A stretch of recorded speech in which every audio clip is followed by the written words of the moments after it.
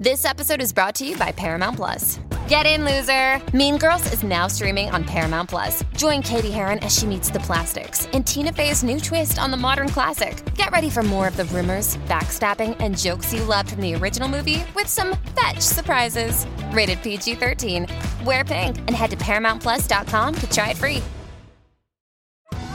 Survivor 46 is here, and so is On Fire, the only official Survivor podcast, and we have a twist this season.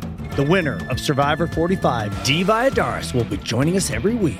We're going behind the scenes of the biggest moments, the how and the why things happen, and the strategy and analysis you can only get from someone like me, a Survivor winner.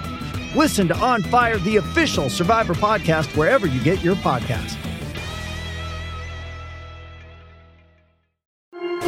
Welcome to Fright Night.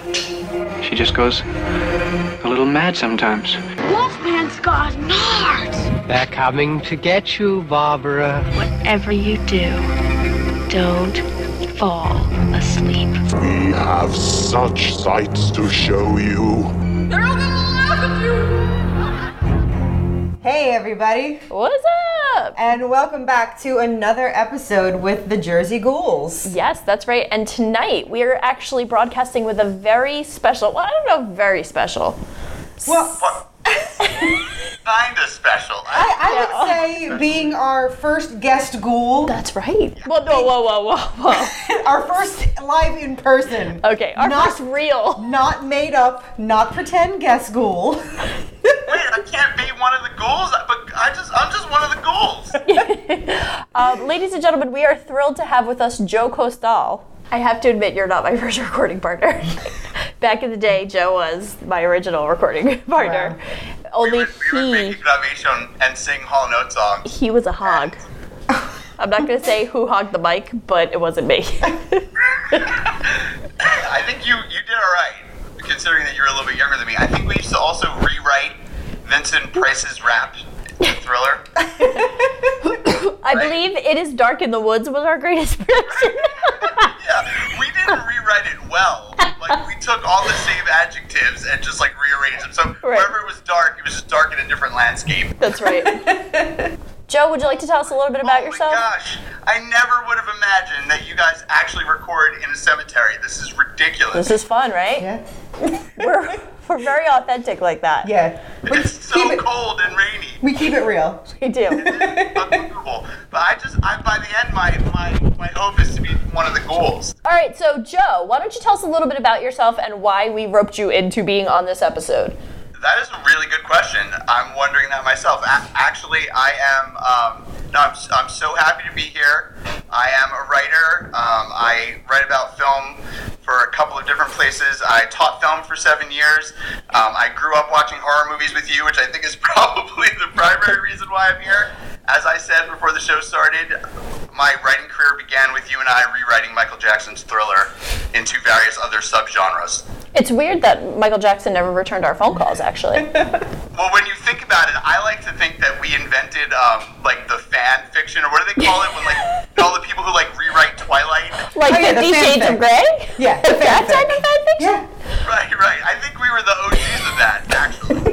It's weird. I've never seen any royalties from having invented fan fiction. Yeah, it's funny how royalties work like that, isn't it? But yes, Joe and I go way back. We've been watching horror movies together for most of our lives, all of my life, incidentally, since he is my older brother. Full disclosure. I've known you your entire life. Full disclosure, he's known me my entire life. Okay, so tonight we are going to be talking about The Shining. That's right.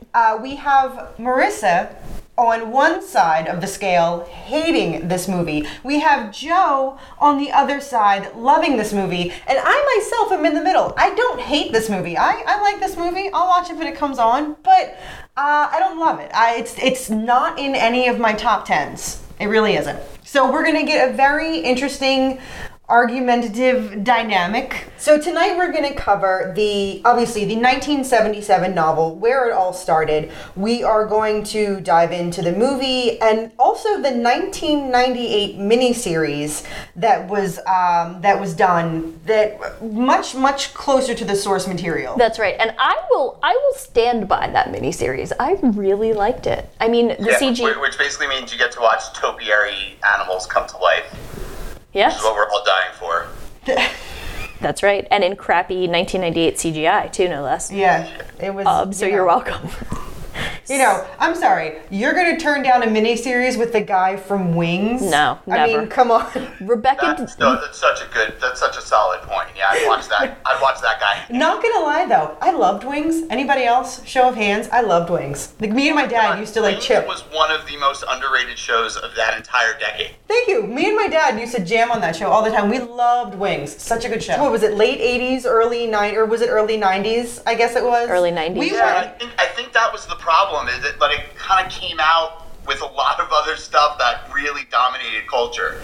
And I swear, I'm not to get all fanboy on it, Jackie, but I think it was ahead of its time. Yeah, no, I really loved it. And it's funny to look back now and see who is the really, really famous people that started there. But I digress, because as we often do. So we are here tonight because we're going to talk about Stanley Kubrick's The Shining. Right. And just so you know, I'm not so crazy as to say that this movie is terrible. There's you see some redeeming qualities. Yeah, but there's not nearly enough redeeming to me to make this. The entire cinematic universe appreciates your benevolence. As they should. It's not terrible. As they should. We should. I'm wondering if I should start the sibling tally going on. Ding. We could put a little ding mark. Immediately following tonight's episode, we're going to have a therapy session with Joe and Roger Ebert says Stanley Kubrick, he's not terrible anymore. I guess there is some redeeming quality. So I think we're ready for Jackie's synopsis special. Ladies and gentlemen, all right. Oh my God, I'm so excited to be here for your synopsis. Here's my synopsis. Because I really am. I'm a long-time listener, first-time caller. Cheers equals. I am such a fan of your synopsis. I don't know. You know what? I'm sitting here. I'm trying to think. I'm like, can I do this in one of those? A guy gets a job, goes into the mountains with his family, gets nuts, starts trying to kill people. The end. No. Please don't. Perfect. Don't. Because your Black Christmas synopsis was subpar. I'm gonna just say it. It was subpar. It's like Christmas, but blacker. It's Christmas time. Some bitches die. The end.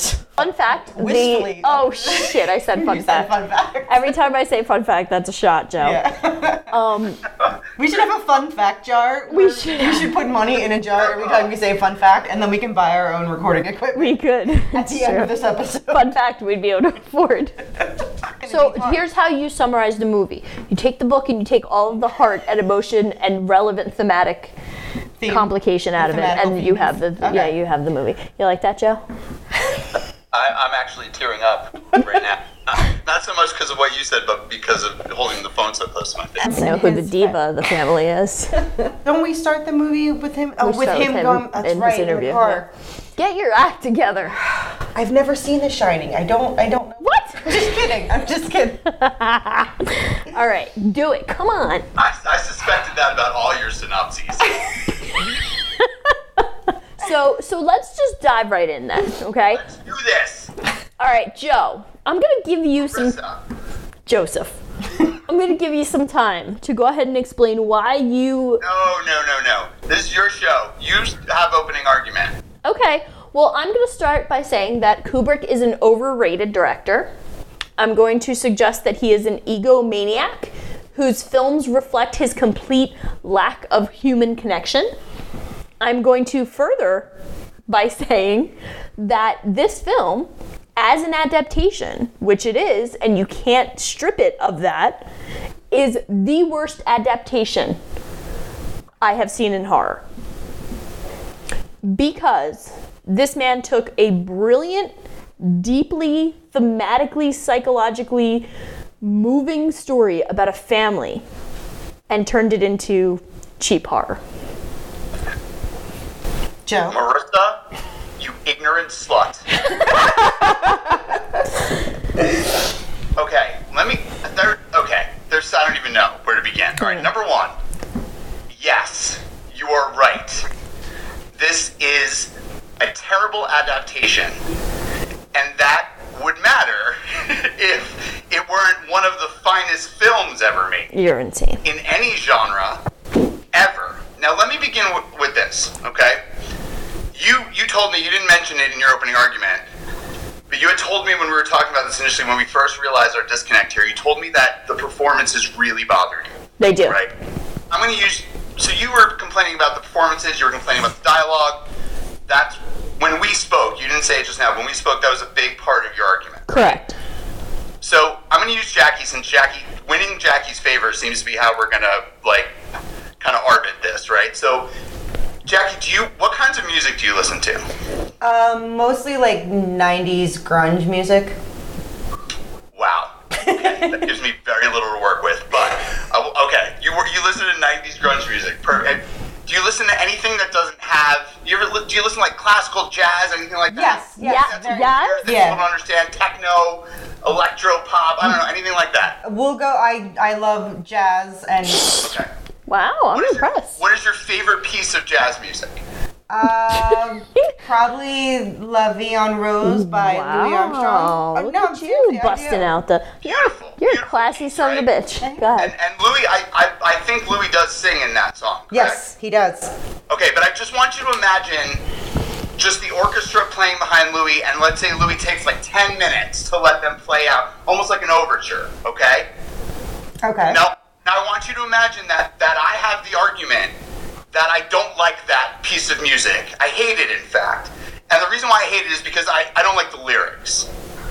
And to me, that's like saying, I hate The Shining, or I don't like The Shining, or really, I don't like Stanley Kubrick, because anything that has to do with dialogues, words, screenplay, it is well documented that the man was writing the screenplay as he went through. But let's look at what was built around. This is just absolutely and utterly the most perfectly filmed movie that you can ever commit to print. That's a bold statement. It is visually. Now let's not even get into the other side of it. Visually, I go so far as to say it is nearly perfect. And watching it on Blu-ray is mind-blowing. The colors, the sounds. There is not one perspective in that movie. There is not one shot that doesn't set up the narrative so unbelievably well. The narrative. I almost can't catch my breath. The unnerving, quiet, creeping pace of everything. The stupid good tracking shots. First of all, this film practically reinvents tracking. Stanley Kubrick literally hires the man who invented the Steadicam to shoot the movie. And they track shot stuff that, you're like, why do they even need to do a tracking shot? It took 1 full year to film this movie because every shot is so meticulous. Everything is, and is he an egomaniac? Absolutely. I wouldn't want him to be my uncle. I wouldn't want to have to spend Christmas with him. But he's a visual perfectionist, and this movie is virtually symphonic. The triangulation of every single shot. You could turn the sound off and see the narrative play out beautifully. Every shot contains some sort of visual clue about where the theme and the inference and the underlying ideas of the movie are headed. Every single one. Every time you watch this movie, you can feel someone looking over your shoulder. The low tracking shot of Danny on the big wheel down the hallway is magic. If I may. Well, first of all, Jackie, do you have anything you'd like to... No, go ahead. Retort with? Okay, so here's what I'm going to say, Joe. Your argument about Louis Armstrong is actually the thing that I'm going to use right against you at this moment. Is this man a genius of directing cinematography and action? Sure. Is the music and audio on this film really good? Absolutely, like all of his work. But I cannot accept all of that and tout this to be one of the greatest movies of all time when so many other elements that are undeniably ingrained in what makes a film great are missing. Stephen King himself is quoted as saying that this movie's like a big, beautiful Cadillac with no motor inside. Yes, you can sit in it, and you can definitely enjoy how beautiful it is and the smell of the leather upholstery, but the only thing you can't do is drive it anywhere. So he says he would have done everything differently. He goes on to say that Kubrick made a horror picture without understanding the genre. Jackie, I want you to do me a favor. Okay. Never take the advice of the jilted boyfriend about the quality of the jilted character. boyfriend. That's Stephen King what now. Stephen King's comments are. That's Stephen absurd. King is pissed off about the way that his novel is made. A beautiful novel, an amazing novel, a wonderful novel that is not about the same thing that The Shining is about. But then you cannot use The Shining. The novel is about a haunted house. It is about a tortured dad. It is a book that is really ingrained in the pressures of parenting and sort of fighting the demons of vice, but it is not what Kubrick's going for. So then why make an adaptation of it? About it. Is Kubrick an a-hole? Sure. Yeah, I'm sure he didn't handle it well. But so what? It doesn't make him any less of a genius, and everything about what works in this movie is different than what worked in The Shining, and I don't know why that's not okay. Because you cannot adapt something. Because you can't adapt something and do a shit job at it and then still call it a great film. I think there's an inherent problem there. Do a shit job at it? What is shit about this movie? How could this movie be shit? There's nothing. You haven't said one thing yet. Except to say that the man who was jilted by the movie's creation also thought it was shit. Okay, what else makes it shit? Okay, you ready for what else makes it shit? Wait. Yeah, one at a time though. Don't give me a list because my head's gonna explode. Okay. So the first major issue I take with this film is his choice to take Wendy as a character and make her take away everything that empowered her in the book. And his choice to take an actress that, how shall I say this delicately? Not traditionally beautiful? Beautiful, Jackie, yes. You're traditionally beautiful in my eyes. To take an actress who's not traditionally beautiful and put her in this role as if to say that even her looks like being less somehow takes away from her power too. They take the character of Wendy, they make everything that makes her good, and they strip her of all of her power. They take the character of Dick Halloran and they literally use him as like the slutty boob-did girl who gets it. Like he literally just... Oh, that's not true. I disagree. Okay, so first of all, Shelley Duvall, there's a published, Kubrick published his notes in The Shining. There's these scrawled notes on the screenplay that say all this stuff about Wendy, and he lists must be a physical presence, must be a physical match to Jack, must be able to stand up to him, but also has to be desperate, has to be completely and utterly believable that she is bought in to the idea of what can make Jack good. I'm going to talk less and smile more. I don't feel like I need to talk more. I feel like I need to moderate more because with me being in the middle, I know Joe is trying to defend, the greatest picture ever made to me, but I feel like he needs to be more winning you over. Because like I said, I'm in the middle. I don't hate this movie. It's not, it's not in the top 5, but I'm going to watch it. And again, I'm definitely willing to... But she and I are never going to, Marissa and I are never going to. No. We're just going to have to fight until we're done. Right. Make points. I think there's something to be said for the direction, the cinematography and the direction in this film, and undeniably the audio too, but a lot of that isn't necessarily... I mean, I don't know. What, you're going to say it's not Kubrick? The audio wasn't. Definitely Kubrick. I mean, Kubrick spent 3 years prepping this movie. He built everything by hand. He takes these sick helicopter shots. I think my biggest gripe, I think if he hadn't taken King's novel and tried to call it that. That's what you're hung up on. And I really don't... I'm just okay with them being different, and I feel like you're harboring resentment for it. I am harboring a resentment. Like if he could have used any other name. Yeah. Call it something Call it the else. Scary Hotel story. Yeah. Call it, Jack. I'm really good at naming Jack movies. goes cray cray. Right. But don't take this really beautiful... It's not like he stole it. No, and... Don't think... Yeah, but I mean... For it. Yeah, and then refused to even look at his adaptation of it. He didn't even look at King's screenplay that he wrote. Instead, he hires what's-her-face, Diane Johnson. Yeah, and has her work with him because I just think he didn't get it. I think there's... No, I don't think that's fair. I don't think that's true. King wrote a story about a guy who is struggling with addiction and loses his mind in spite of his family. Kubrick creates a movie that is about evil already existing. Jack is evil from the jump. Right. Jack is always going to kill his family. Which is... in essence, is what the movie is about. It's why he brings his family to the Overlook Motel. Hey, hotel. Motel. The Overlook Hotel, because that's the point of it. But then that's Kubrick missing the point. That is ultimately what's going to happen. But then that, to me, that's Kubrick is thematically missing the entire point. Yeah.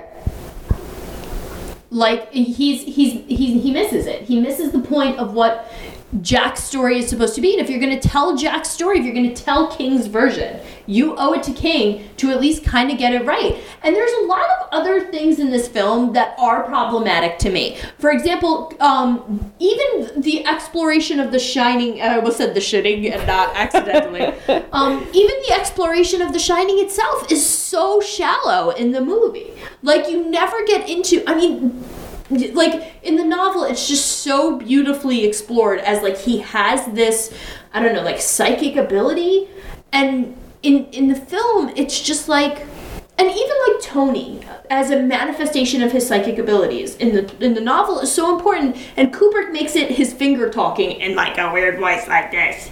Because Tony lives in my mouth. Why in his mouth? What the fuck is wrong with this kid? In the film, like, I'm like, yeah, Danny, you're a fucked up little shit. In the movie, in the book, you love him. You're like... Well, you know what, though? Okay, I get what you're saying, and, you know, I myself am, you know, a Stephen King fangirl, and obviously the book is better than the movie. You know, like I said, I don't hate the movie, I'm okay with the movie, but what you're saying... Maybe he could have picked a better way to represent that, but how else visually are you going to represent Tony? I don't hate the whole Tony finger thing. So stupid. I don't hate that, because I think as far as trying to translate it from the book to film, there are limitations. And I feel like that wasn't a terrible limitation. When there's somebody that lives in the back of your mouth, no one else can see him. So but when he doesn't live in the back of his mouth in the book. No, I get that. But I'm saying, like, when you have to translate from the source material, not that Kubrick did a great job of it, when you have to go from the source material to film, you have to have his imaginary friend. And the best way to do that, you know, I don't hate the finger thing in the back of the mouth, because if it's in the back of the mouth, no one knows he's there except for Danny. Just like a regular imaginary friend. No one knows he's there except him, and that's a place to put him. The finger thing is a visual thing for us as the audience to see. We can read anything, and our imagination will take it places, you know. The more you know, reading Rainbow. I can't imagine a premise more unfair than, like, you didn't explore it the way the novel did. I also don't feel like there's any way to defend this idea that King was wrong. What I'm trying to say is that once you separate that out, and The Shining is a beautiful novel, but The Shining didn't elevate the field of novel writing. The Shining does not mean two novels. What Kubrick's film means to film. It doesn't innovate the entire industry. It doesn't innovate the art form the way this film does. And I think the other thing about The Shining is that Kubrick is using it differently than King's. I think that The Shining in the movie is the vehicle to which we destroy the madness that Jack has, which to me is symbolized by the fact that all of Jack's madness is contained in the Overlook. And that idea of, like, what we don't see, Jack can't see past this. He can't get beyond it. And so The Shining becomes like the foil. Like, to me, this movie is The Shining as representing, like, clarity and perception and this extra sense of what we can see. And Wendy and Danny both get to be on the side of that, and they win. You know, they win this this thing. The madness consumes and destroys Jack alone. They get out, and they win because of The Shining. The Shining is the sense that Tony's there to be that voice of that never comes through. Wendy, what you don't see, you don't see the murder. You know, and so that scene where she sees it in the mirror is dumb. Like, how do you not know? You could look at it and be like, oh, that's dumb. How do you not know that's murder? But what they're speaking to is the blindness you have when someone you love is losing it like that. So I don't know. No, that's actually a really fascinating argument. And one of the things that I found myself like toying with in my head was like trying to ask myself, like, and I'll pose this question to you guys: what makes a horror movie really work for you? For both of you, what really drives it home? Because I think part of where my argument's coming from, and I'm just going to kind of lob this up there and then ask you guys for your answers, is that I have to really have a protagonist that I am rooting for and that my heart is 100% behind. And so for me, part of, if I can get King out of the way, because you're right, I'm completely blinded by my love for the book and my love for King. So you're right, if I can try and strip that out, which I don't think I should be asked to do in an adaptation, and that's where we'll have to just like kind of agree to disagree, but if I can strip that away, I don't feel an emotional connection to any of these protagonists. And to me, it's almost like you find yourself rooting for the hotel every time. It's fun to watch this family go through this somehow. And that's part of the problem I have with it, is that with the book, I am so emotionally invested in this family and my heart is so behind Jack, whereas in the film, Jack is this condescending douchebag, and as you've said yourself, Joe, kind of insane from the start. He's always set out to go there and do this, and he's the villain. I mean, and in the book, the villain's the hotel. The villain is the evil. The villain is the madness and the addiction. But in this film, this guy calls his wife a bitch. He never even remotely gives any affection to anybody. Even like I could not connect. And if I can't connect in a horror story, there better be like, I mean, I don't know, I can't think of a horror movie that I love that I don't connect to the characters. So that was something that I wanted to pose to both of you. So what are your thoughts on that? You're not supposed to. The point of this movie, I'll try to answer your question with this story. That when I was teaching The Shining, I read this. So Marissa, if you know where this is from, just talk over me, because I don't remember exactly where, but my students read this passage where Spielberg explains why he hated The Shining. Mm-hmm. And there's this great little anecdote about Spielberg hating The Shining, not getting it. Now, the other thing to remember is that this comes out in 1980, the same year as Empire, right? Star Wars and Jaws have already pretty much changed movies, right? So the grimy sort of realism of the 70s that you guys, by the way, not for nothing, love. You've built your podcast so far on, is pretty much over. To me, this movie is the bookend of new horror. And it's the bookend of new horror where Kubrick kind of climaxes this idea of evil is just there. When Michael Myers shows up and we don't get any reason why is that acceptable in 1970 whatever? I don't know, you guys are the experts. What year is that? 78. Okay, so why is that acceptable? Because that's new horror. Bad crap is just real. It exists, no one's going to tell you about it. You go to Texas, people are going to chase you with chainsaws. It is what it is. It's Christmas, we're going to kill you. Bad crap is out there, deal with it. And so Jack is, you're not supposed to connect with Jack. Jack is a madman from the start. To me, the linchpin of the entire movie is this thing where he's like, well, that's not going to happen to me. And by the way, everybody killed their family. Something that The Simpsons does great, where they're like, nobody here has ever not killed their family, and Homer's, thinking about something else, he's humming a song in his head or whatever. Yeah. That's really how it plays out in the movie. Nicholson said, no, not me. That's not going to happen to me. Yeah, it is. We can tell from the beginning. You treat your wife like crap. You kind of resent your son. You're going to do this. And so at the end, when the picture's on the wall, and the picture has always been on the wall, and you say, damn, he's always been there. That's the point. And so I don't need to connect in films. I love this striving for ambiguity. I love this striving for the most real performance we can get. I love this idea of the point of what the art I'm going to create is going to tell the most difficult thing to tell. And that is that this is an ambiguous, dirty, terrible movie about the omnipresence of evil. And so real quick to get back to Spielberg tells Kubrick, I don't get it and I don't like it. And Kubrick says nothing. So the way Spielberg explains it, Kubrick was probably with his crazy bedhead and his askew glasses goes, who are your top 5 favorite actors? And Spielberg's like, oh crap, I don't know. He goes, Jimmy Stewart, Cary Grant.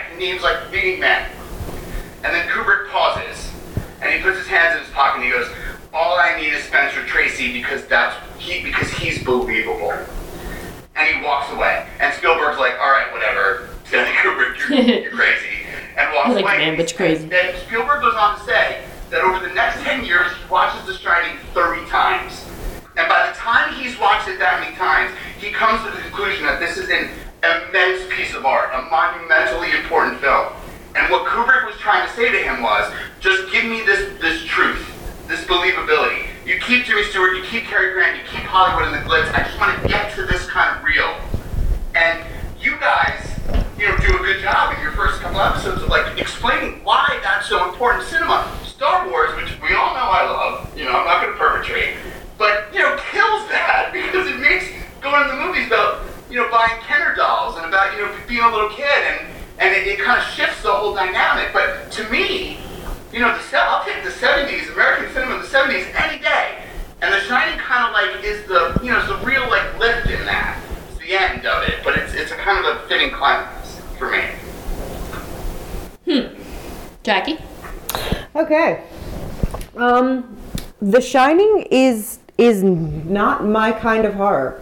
At all. Thank you. I mean, and again, it's not to say that it's bad horror, but I am very much, my personal preference of horror is give me the 80s slasher. I want, I want the final girl, and I want the jock, and I want the slutty girl, and I want the maniac.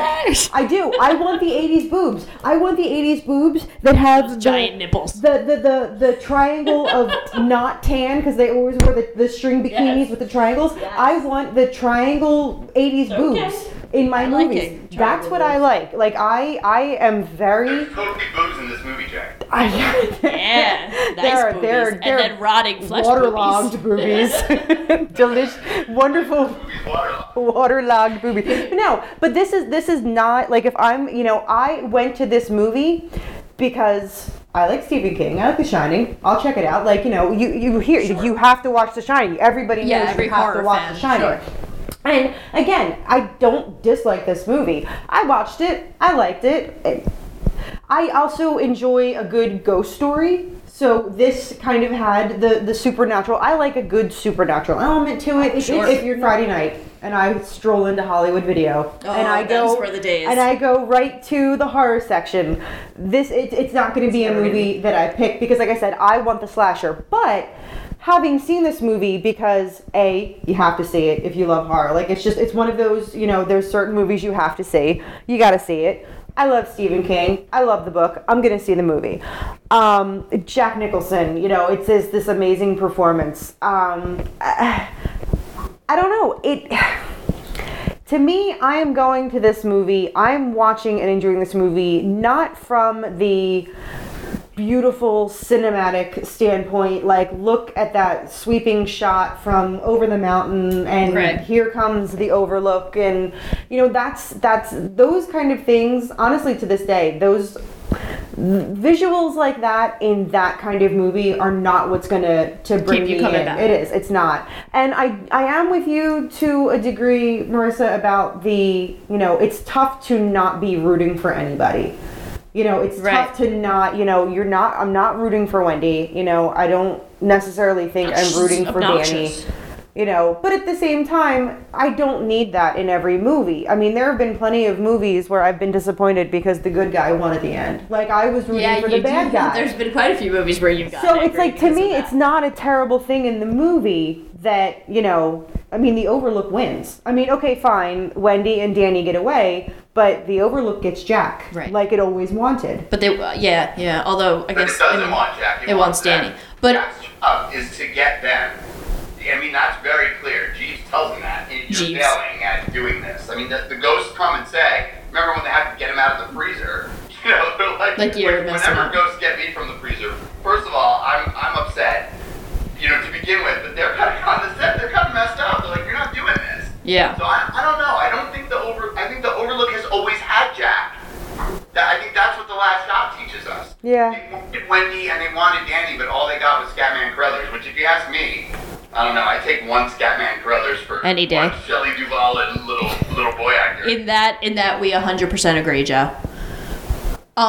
Maybe I am like the Capra Spielberg of horror, because I do. And even the slashers, I'll never pick up a slasher flick over something, else. And I will go to my grave, which may be sooner rather than later for coming out as someone who doesn't like the Shining in the horror world, but I'll go to my grave saying that being able to connect and have somebody to root for is what keeps me coming back, because it can be as real as the day is long as Black Christmas and Halloween and Exorcist and all of those great films show us.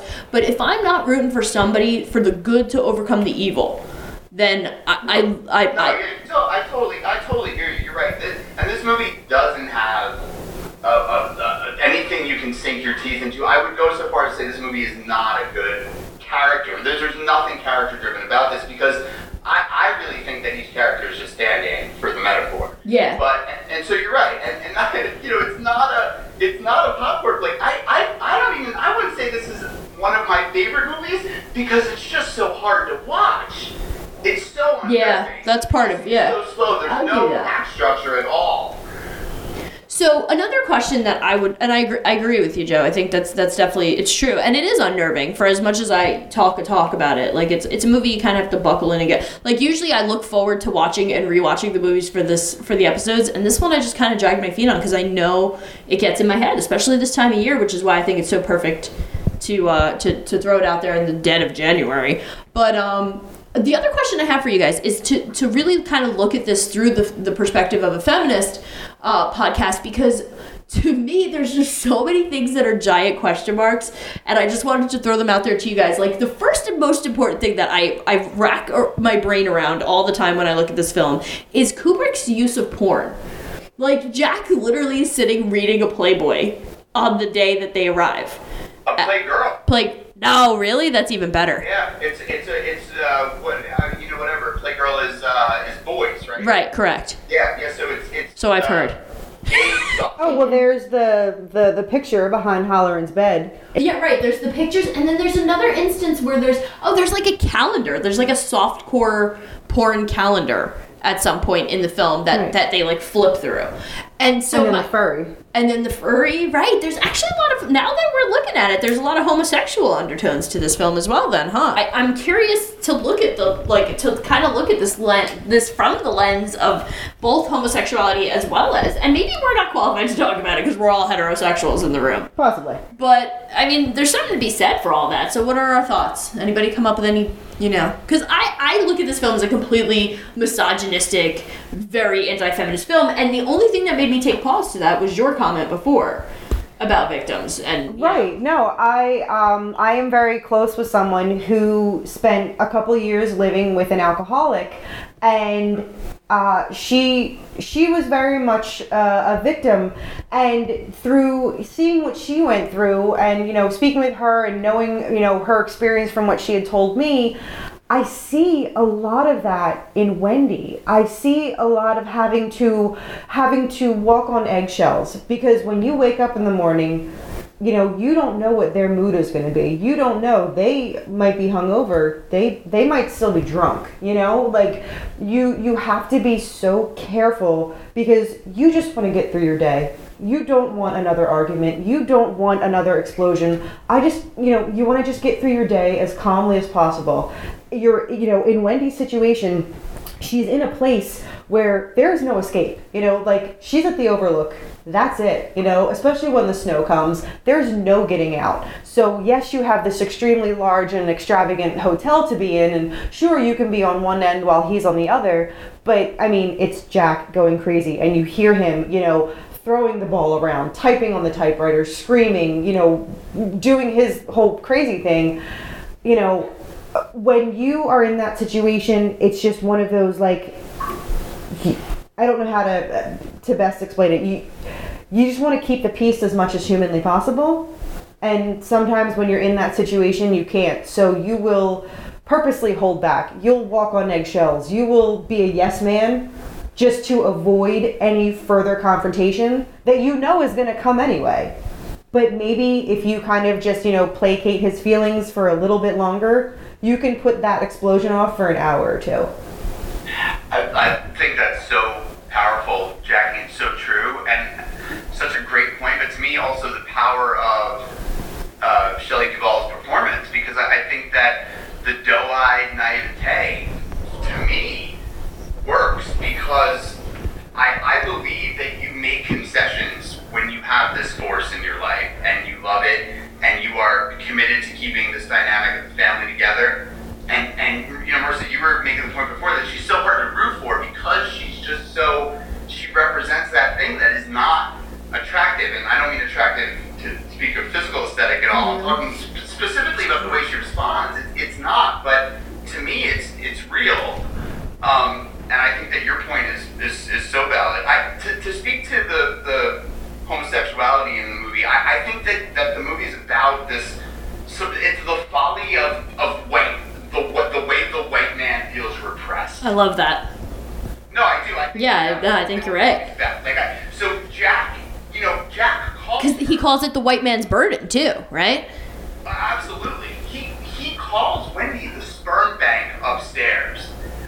He says he's like lost his job. You know, the writing is like the last ditch effort and him sort of making a life for his family. There's a lot of this idea of what, you know, white America is what's being pressed upon the white male. I have to support these two. I have to take care of the sperm bank upstairs. I have to do all these things. And then at the beginning, you're juxtaposed that to, not me, that's not me. I'm not going to kill my wife. I love you guys. I'm so happy here. It's the Overlook Hotel. You know, he doesn't see, that he's full of crap. None of that stuff is real repression. It's not a real burden. And you know, I don't want to get too crazy with the metaphor of it, but I think that that's why there's the homosexual imagery, because like the tribal Native American icons that are everywhere, it's supposed to be kind of pointing out that, the way in which this sort of repression is sort of kind of drummed up in his mind, and he uses it as an excuse for his madness the entire time. Which I think kind of feeds into the overall point of what the movie's trying to say. I think that's awesome. I think that's absolutely true. One of the other things I was going to bring up with this was this notion of like the white man's burden and the rich guy's, the hard knock life of the rich white man. That's perfect.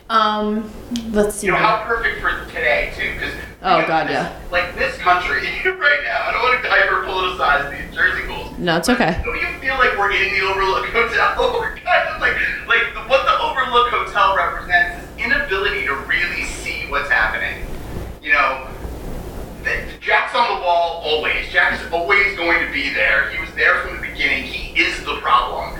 And I think that this movie has a powerful message for an audience today, where we are not seeing, how we are, by our hand is the design of our own doom. And I think that's what The Shining is about. I really believe that's what Kubrick was going for. And I think that's part of why I love it so much, is because what an amazing thing to try to communicate through film. But I think it works. And so then the opposite of that is The Shining, is the ability to see to such a degree that people can't hide it from you. To have this tremendous clarity of what's going on around you. And that's what Danny represents, and that's why he's able to save his mom in the end. And I think that act is very Jersey Ghouls theme, where, I'm sort of taken aback by Jersey Ghoul disdain for the movie, because I'd be hard-pressed to find a horror movie that I think speaks to your guys' mission or your sort of central thesis more than this one.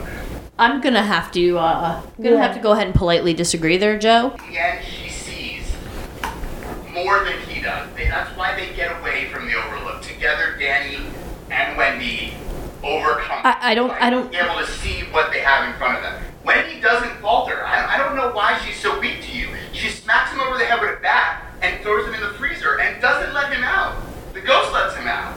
And she would have at that point ended it. She would have kept him in there until someone came to save them. I know she would have. Because ultimately it's Danny who she learns she has to protect. And to me, I think the movie has this sort of maternal instinct kicking in and triumphing over the blindness of, kind of loving this man who's obviously not good. See,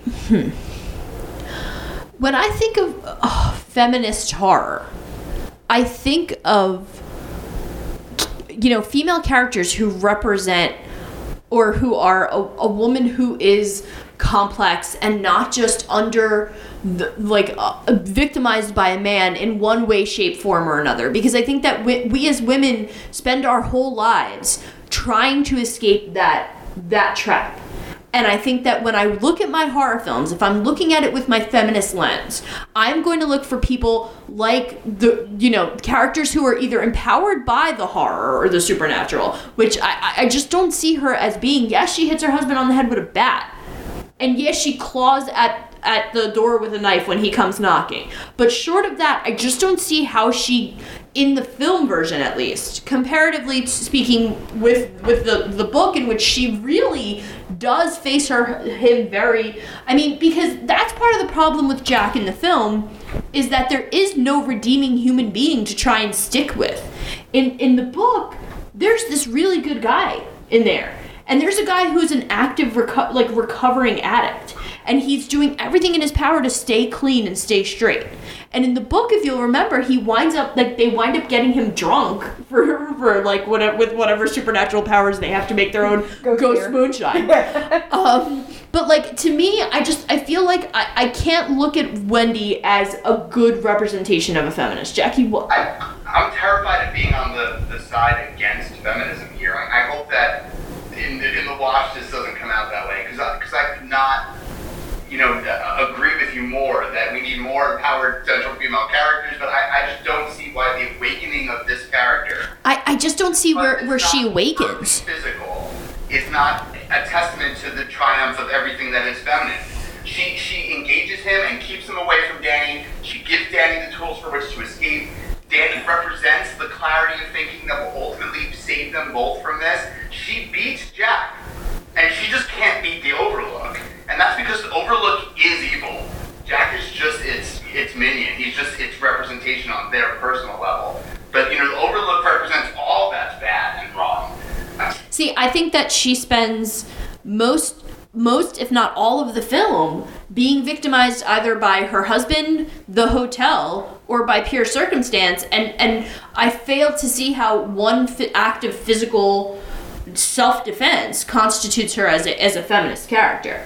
And I think that, because I don't think you're giving credence to what the movie's saying. That's what I'm saying. I think the movie's saying that fight or flight kicked in. I think if Jack represents white compassion, you said before that when what's Scatman Crothers' character name? Dick Halloran. What is it? Dick Halloran. Dick, is that what you said? Yeah. You made the comment before that he comes running and he gets killed right away, like he's the big boob. I forget what point you made. That he just serves as extraneous, a character that's just can be chucked to the side. No, right, and so I don't think that at all. I think his death is the, first of all, it's the only death that Jack's able to pull off, right? Right. Yes. Yeah. So I mean, that's the only time he can really succeed. And I don't think there's any mistake. I don't think there's any sort of what's the word I'm looking for? I don't think it's a coincidence that the role is played in that way. I think that because this is a movie that to me is about this privilege that the white man thinks he has. Right, and that he exerts over the female. And blame these sort of repressions for why he can do what he wants. And at no point does she... And that's why Jack's there, and that's why he drags his family there. And Wendy and Danny can rise above it with the help of The Shining. See, I don't think that at any point in the film does she establish that she will rise above it or not tolerate it or be in direct opposition to it. What happens is her fight or flight survival instinct kicks in, which is basically just a happy accident that would happen to any character regardless of their gender. I don't see it as her big transformation into an empowered woman. I see her as someone who's desperate to survive and fumbles around the rooms until she happens to find the exit where her son has outwitted the villain. And she just the only thing she does is drive the damn snowcat away. So to me, I just don't see how the fact that she has this basic carnal instinct to survive in a moment of crisis makes her a feminist character.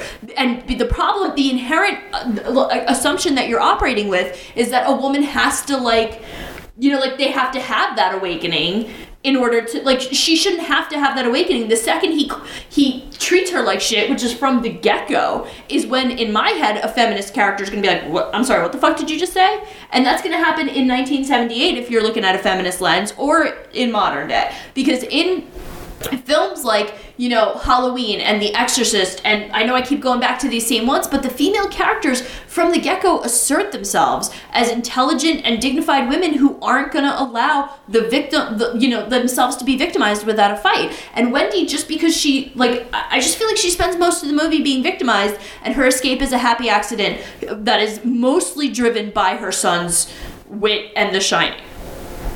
And so to me, and I promise I respect your point in arguing for her as a feminist character, but I would never make you look like you're anti-feminist. You wouldn't be on this podcast if you were. But I think there's problems in both sides of our argument here. Jackie, what's your take?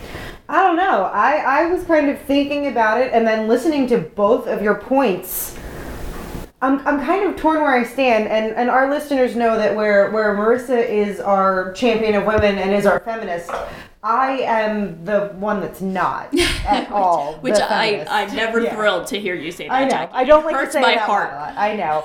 So for me, I'm never looking at a movie, you know, okay, it's got a strong female character. Well, how big is the knife that's going to go through her? Or is she going to be the final girl? Like, that's why we make a good team. We do. Like, I'm really not thinking about her, you know, what is her character's choices, and, you know, is she making a choice that a strong female should make or shouldn't make? Yeah, like, I'm, you know, is she going to fall down when she runs away from him, or is she going to, like, make it up the stairs this time? Like, so it's tough for me to really comment on that one because I'm never looking at it from that angle. But it kind of just cracks me up that we have this complete role reversal where Joe is arguing for, like, feminist, powerful empowerment, and Marissa's poo-pooing on it. I know. I kind of love it. I kind of am just sitting back eating popcorn. And I hate to bring this up, it. Jackie, because I know how you feel about it. But if you want to think in terms of what my hallmark for a true feminist character looks like, look no further than Ripley. I'm sorry. No, it's fine. You know what? I can fully accept that it's me versus the world on that one. No. Hey, it's me versus the world on The Shining. So I think it's your turn next time. It's my turn. I know. And our audience will be treated to this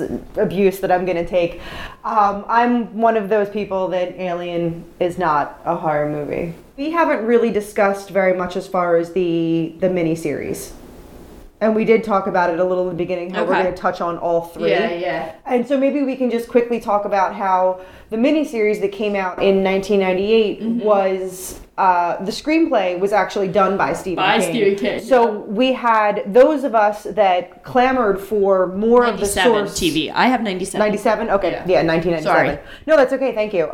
Those of us that watched The Shining and, you know, were, you know, the ending was different, and this was different, and that was different. We got to see what King would have done, what King wanted to do originally. We got to see in this miniseries, and obviously, when you compare the miniseries to Kubrick's film, you know, like we're talking apples. You might as well, it's so completely different. It's never going to be on the same level as the movie, but, you know, for those of us who, you know, and I know I can speak for myself and Marissa, who are the King fangirls, you know, we really like the miniseries because it is so faithful to the source material, because we get to see Jack not be the villain the whole entire time. That was like the one thing, you know. Again, Kubrick's movie is fine. I really don't have that many issues with it. It's, you know, again, it's not going to be on any top 10 list, but when it comes on, you know, AMC's Fright Fest, I'm going to watch it. You know, I own it. I do own it. Now, I will say I don't own it because I went out and bought it. It came in a box set that I have of Stephen King movies, so I do own it. That's actually pretty awesome. Yeah, I enjoy it. But yeah, the miniseries, just so much more faithful, obviously, with King's screenplay. The acting was okay. It wasn't, hey, listen, I like me some Rebecca De Mornay. Yeah, no, I don't really have a problem with it. But again, I do have an issue. The kid who played Danny, I'm not gonna lie, for whatever reasons, I kind of wanted to punch him in the nose. In the miniseries. Yeah, do you have anything you want to say about the miniseries, Joe? 1997 Shining with what's his face and what's her face? With Steven Weber, and Rebecca De Mornay. And what's the kid's name? The kid is named Cortland Mead. He's not the kid from Who's the Boss. His name is Cortland Look Mead. at him now. He's just as wonky. Danny Pintoro, I think is the name of the kid from Who's the Boss. Yeah, No, that's it's not. not It's him. not the. Yeah. You're thinking of You're thinking of Cujo. Cujo. He's good at that, actually, though. Who, the kid? Yeah, and Cujo. Yeah. People have to tackle Cujo. Cujo is such an underrated horror movie. I agree. I think it really stands up to the book. Yeah. But I mean, I don't know that the book is as good as like The Shining. Yeah, no, that's very true, very true. Ooh, Pet Sematary is another. We should just do like a whole month of Stephen King. Miniseries of The Stand. Oh, I love this. You know what? I don't know how you tackle the source. You want to talk about difficulty of tackling source material? Oh my god. I am super excited. I am reading The Stand for the first time now. I got a Kindle for my birthday in July, and the very first book I downloaded was The Stand. And I am about 75% through the book. It's taking me forever because sometimes I read one page and fall right asleep. Sure. I cannot wait to watch the movie again after having read it. I will look for any excuse to watch that movie. I really enjoyed reading the book so far, and I'm super, super excited to watch. I haven't seen The Stand in probably a couple of years, so I'm like, I honestly don't remember how it ends. Like, that's how long it's been. Yeah. But I don't want to remind myself because I want to read it and then go back and see. I am very excited for that one. I love that. The Stand is so stinking good. I want to punch myself in the face. Becky, I'm gonna let you do this because you have your good radio voice. Tell them about the bracket and how stoked we are and how our special guests are gonna be popping in for that. It's gonna be so exciting. I cannot wait. And this is gonna be something like when it's finally said and done, like please know, listeners at home, this has been weeks. A labor of love for all of us. For all of us to do. Deciding what movies. What is really fun is we all collectively decided on the movies, but Marissa is going to be hosting. That's right. Myself and Joe and our friend Nate will be, we are going to be deliberating. We are going to be making the choices, and Marissa has made the bracket. We don't want to see it. No. Because it's going to be, when you hear our answers, it's going to be our genuine on-the-spot decision of, do you like this movie or this movie? What moves forward? And I'm actually building a steel cage in my backyard because I'm almost sure. Don't act like you don't already have a steel cage. Oh yeah, that's true. That's where I keep Matt. Actually, I need the WrestleMania 3 reinforced steel cage. Yes. Dude, can we have? What I'm talking about? I think we need to have. I think what's going to happen, Theme music. Joe, is between you and me when it comes down to Alien and Jaws, there's going to be a chairs and ladder match. Especially because she says Jaws with a South Jersey accent. Yeah. That's all right, Jackie. That's Jaws. I used to think it was called George. I did. I called him George, but you call him Jean. That's Jean. Jean Valjean. We're like in the bay in Seaside, and I have like a couple of my friends are down or whatever. We're playing in the shallow end of the bay. And Marissa would keep going, guys, let's play George. Guys, come on, let's play George. And we're like, I liked him. George. You have to play George. What's George? I thought his name was George.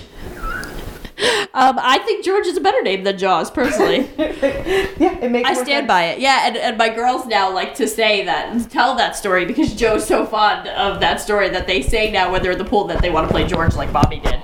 You were so cute. I know. I was adorable. What happened? So we are gonna, I think I want you both to pick a theme song too, because I think whenever like something epic happens, I'm gonna play your guys' theme songs, like to introduce you and whatnot. But we have some really great films, and I can't wait to watch you three duke it out, because I gotta tell you, some of these picks, man, looking at my bracket, I get like worked up over the thought of one of the films losing. Like some of it is gonna be so hard. Yeah, and you know what? It's gotta be, I think we need to put the ground rule out there. It's not what is, the better movie, what was more financially successful or whatever. It is, what movie do you like better? Yeah. What do you like better? So if it's, because I would take Waxworks over Friday the 13th any day. Dude, you want to put Halloween up against Monster Squad? What do you think's going forward? Oh, hell yeah. You know? And you know what? It pained me to place certain movies that I know that you guys love. Like, it pained me to place, like, Monster Squad. And to place, like, Joe, like, anytime I placed Romero, it was with such trepidation. Because I just know that, like, there's just movies that we all love for whatever reasons. And, like, no, I am so excited because I also know, and Marissa knows this about me, and Joe will come to learn this about me, that I don't even know what the word to describe me. I've got words to describe I think the word that I used in one of my blogs was I'm a pretentious turd. You are. I am a big turd when it comes to movies, so I'm going to be the one that's like, no, I don't like that movie. It was stupid because that person has blue eyes and I don't like you with blue eyes. No, like I really am. Like, and I'm working on this podcast. This whole Jersey Ghouls adventure is helping me be less of a pretentious turd when it comes to movies. And I'm opening my mind to things. I am not going to dismiss something simply because it's a remake. But I sort of also think that things like The Shining, they might actually be better films. Right. So what do we do? How do you kind of bracket that out? It's going to be interesting. Yeah, I get that, because, like, if I were sitting in just a film class, I think I wouldn't even think twice about, like, touting Kubrick, which I hate to say out loud, because there's so much about him I can't stand. But, like, from the sitting in the chair of the Jersey Ghoul, I can't get behind the movie. And you're right, it's really hard to kind of make those distinctions for yourself. Right, I love the movie, but it's hard to say that that's your favorite movie, and I'm right. like a weirdo. Like, what's your problem? Like, you like feeling terrible? Like, Shining, and I just want to, like, bash my face against something. I know. So... No, anybody that would say that Hostel is their favorite horror movie, what is your malfunction? Seriously, you need help. You're not putting that on your eHarmony profile. I enjoy the Saw films. The Last House on the Left really warms my cockles. This Valentine's Day. No, yeah, you're right. Because, like, and there's even movies that I will not deny that they don't have their place in the canon, but goddamn, you couldn't pay me to watch it again. Like, I Spit on Your Grave, or like... That's so true. And I would argue for them. I would defend them as good horror movies, but danged, I never want to go through that again. I actually ordered a taser on Amazon so that if any of you try to talk over me... You didn't have it. You ordered a taser, you took it out of your nightstand. We can just put Fee's collar on. Yes. I'm going to put a shock collar for the dog on each of you. And if at any point you misbehave, I'm just going to... tell you what, they're ghouls. There's some Cinderellas who are going dancing when I get my hands on this bracket. That's all I gotta tell you, I'm gonna be really excited when there's like two amazing movies and two total pieces of shit in the last round because of the way the bracket's made. And it's so help me if any of you yell at me for the bracket. Like, I have a couple that I feel like are gonna be like the Oral Roberts or the like Northern Illinois states of the Jersey Ghouls March Madness. Oh, it's gonna be so much fun. All I'm saying is Child's Play 2 for the win. Jesus Christ. Can't take you anywhere. This is why we can't have nice things. If Child's Play 2 wins our bracket, I'm officially disbanding the show because we owe it to our audience. All right, so, first of all, Joe, we'd like to take a minute to thank you for being on our show tonight, taking the time out of your very busy schedule to join us for some BSing and some good arguing about the shinning. Oh, I can't even describe how happy I am to be one of the ghouls. I mean... Whoa. We didn't say we were letting you in. Thanks so much for having me, girls. I just want to remind your listeners to check me out, jocostyle.com. I have a new blog called Daddy Film School where I subject my kids to really old movies, record their reactions, and hilarity ensues. You can read my articles about pop culture and movies and books at quirkbooks.com. I'm at Joe Costell at Twitter. And finally, if you are in the South Jersey area, please consider coming out to Stockton University. The third Thursday of every night, I host a write-in for Murphy Writing Seminars. You can check that out at stockton.edu or at murphywriting.com. That's the Hamilton campus of Stockton University on Front Street, or just shoot me a message on Twitter if you're interested in coming. Thank you so much, everybody, for coming out. We are thrilled to be presenting a whole bunch of great content coming up in the winter, and we are especially stoked for this bracket. So I'm actually going to post the bracket the day that we record so that you guys can get a jump start on picking your own movies to see where we land versus you guys. So that should be super cool. Jackie, go ahead, take it away. Do your thing. Don't fuck up this time. Okay. Okay. Don't be useless. Wait, give me 3 seconds because I have to remember how I was rehearsing it. Baba. Red, better, yellow. Yeah, you're getting, girl. You're like the Don Pardo of this operation. So, you can find us online. Just search Jersey Ghouls. We are Twitter, YouTube, and Facebook. And of course, you can find us on our blog at jerseyghouls.com. Look for articles and pictures and videos and quirky little horror things that come out of our scary little brains. That was actually really good. Heyo. Hi-yo. I had to hold my breath. All right. Yeah. All right. Well, yeah. Thank you guys, and have a safe and wonderful and happy and joyful month of January. And always remember, no TV and no beer make Marissa something. Go crazy? Don't mind if I do. What?